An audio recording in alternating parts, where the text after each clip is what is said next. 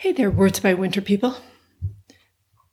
I'm going to spell that in my head as a single word, like wintergreen as in wintergreen gum. Winter People. Hi, Winter People. Feels like an offshoot of Game of Thrones. I'm Allison McGee, coming to you from my coffee table, where a little while ago I spilled most of a mug of coffee, which my dog then tried to lap up because he loves coffee, which I don't get. Why coffee? I've never had a dog who loved coffee.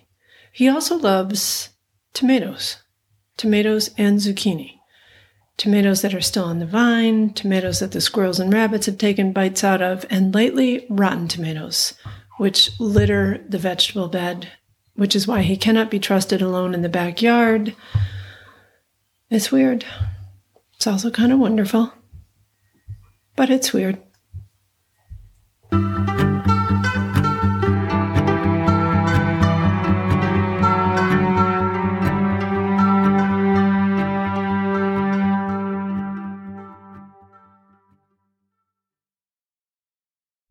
So a couple weeks ago, at the urging of virtually everyone I know, I ponied up for yet another streaming subscription so I could watch Ted Lasso.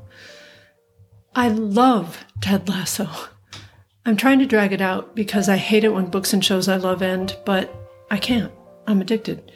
If you haven't seen the show, it's about an American football coach who is hired to coach a soccer club in Britain. From that description, you'd think it's a show about soccer, but it's not. Just as Friday Night Lights, another show I absolutely adore, is not a show about high school football. What they are instead are shows about human relationships, our frailties, insecurities, confidence, how we build each other up, how we tear each other down. They're shows about how your private past is prologue to your external present. And maybe that is exactly what being on a team is. I don't know. I've always been a lone wolf when it comes to work, and I am not a team sports participant. I am a very active, exercisey type person, but I don't enjoy team sports. So the concept of competition both intrigues and confuses me.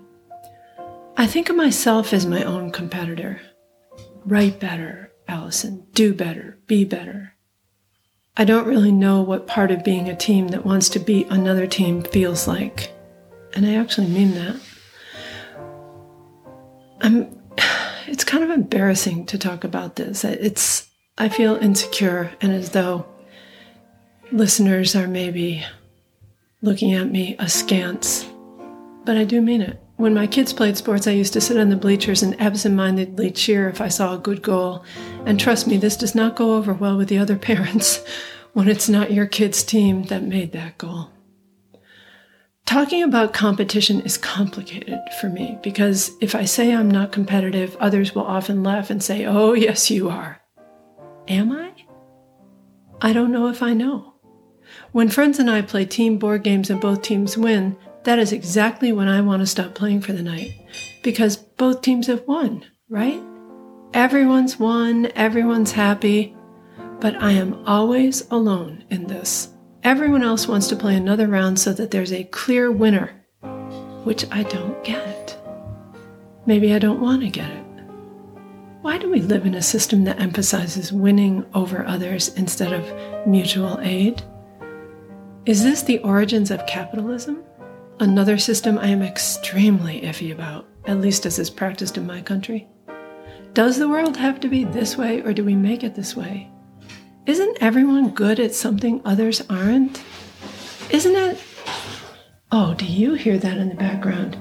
That is that little coffee-drinking wretch. He is in the recycling. Do you hear that now? He's tearing a granola box apart. Paco. It's enough of that. Anyway, back to my soliloquy on competition. Does the world have to be this way, or do we make it this way? Isn't everybody good at something others aren't? Can't we all just compete with ourselves? A couple of years ago on a family vacation, I watched my children play a game called Pandemic. Yeah, it was prescient, that's for sure. Where all the players work together to beat a virus before it wipes us all out. And when I read this poem, I thought of that game and its beautiful, imaginary, unfamiliar world.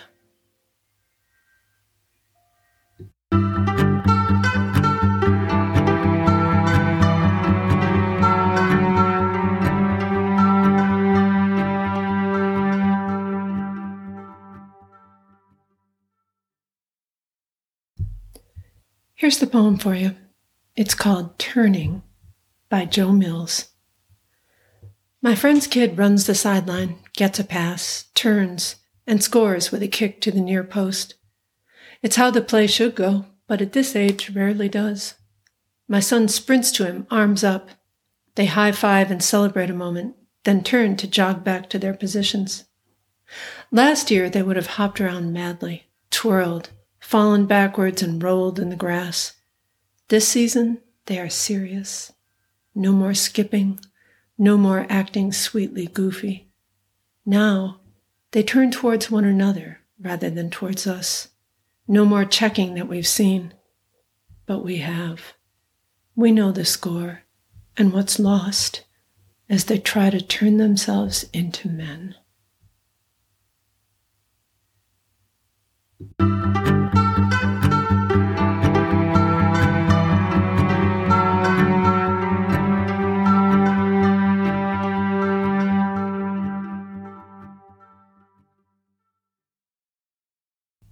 Well, that is it for today's show. My Words by Winterers. What was I going to call you? Oh, my Words by Winter people. Thank you for listening. If you liked it, please spread the word by sending the link to someone else who might, and give us a good rating if you're so inclined. Original theme music for our show is by Dylan Parisi. Additional music by Kelly Krebs.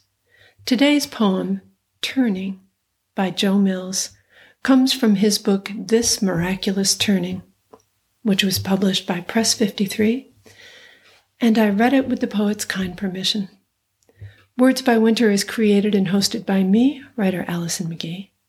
Tell me what you're going through, and I'll go in search of a poem to help you through, to help us all through, the way that poems have been helping me ever since I was a little girl. You can send me a voice memo via email to wordsbywinterpodcast@gmail.com, or just drop me a line at the same address. For more information, go to AllisonMcGee.com.